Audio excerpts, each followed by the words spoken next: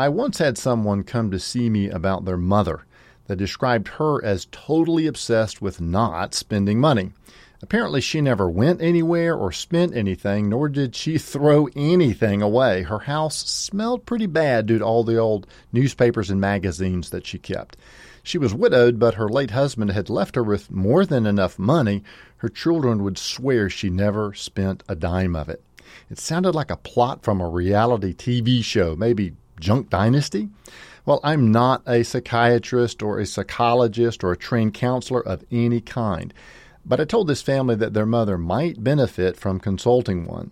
It's one thing to be conservative, but when this becomes obsessive and literally begins to disrupt your life, well, that's a problem. I didn't know the root of this woman's obsession. She may have had episodes in her early life which taught her that spending was somehow bad and that saving everything was a virtue. This is not uncommon with folks who grew up extremely poor. The Great Depression era comes to mind. Or she might have had a mental disorder that didn't appear to have a direct correlation to money or spending and yet manifested itself in this way. I am venturing into deep water, so consult someone with real training before you reach any conclusions for someone that you may know in a similar situation.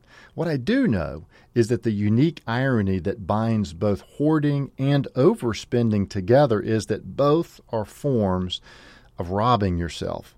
We all have two selves, our present self and our future self. If you do as the majority of Americans are doing today and overspend, your present self is robbing your future self. Future self simply will have to get by on less, much less in many cases, because of the careless spending habits of present self. On the other hand, if present self hoards to the point of depriving himself, there may not be a future self. And even if there is, future self may have way more than enough, in which case present self has robbed himself only for it to fall into someone else's hands. All money gets spent by someone at some time. The money you work so hard for ought to be divided carefully between your present self, your future self, and those you love.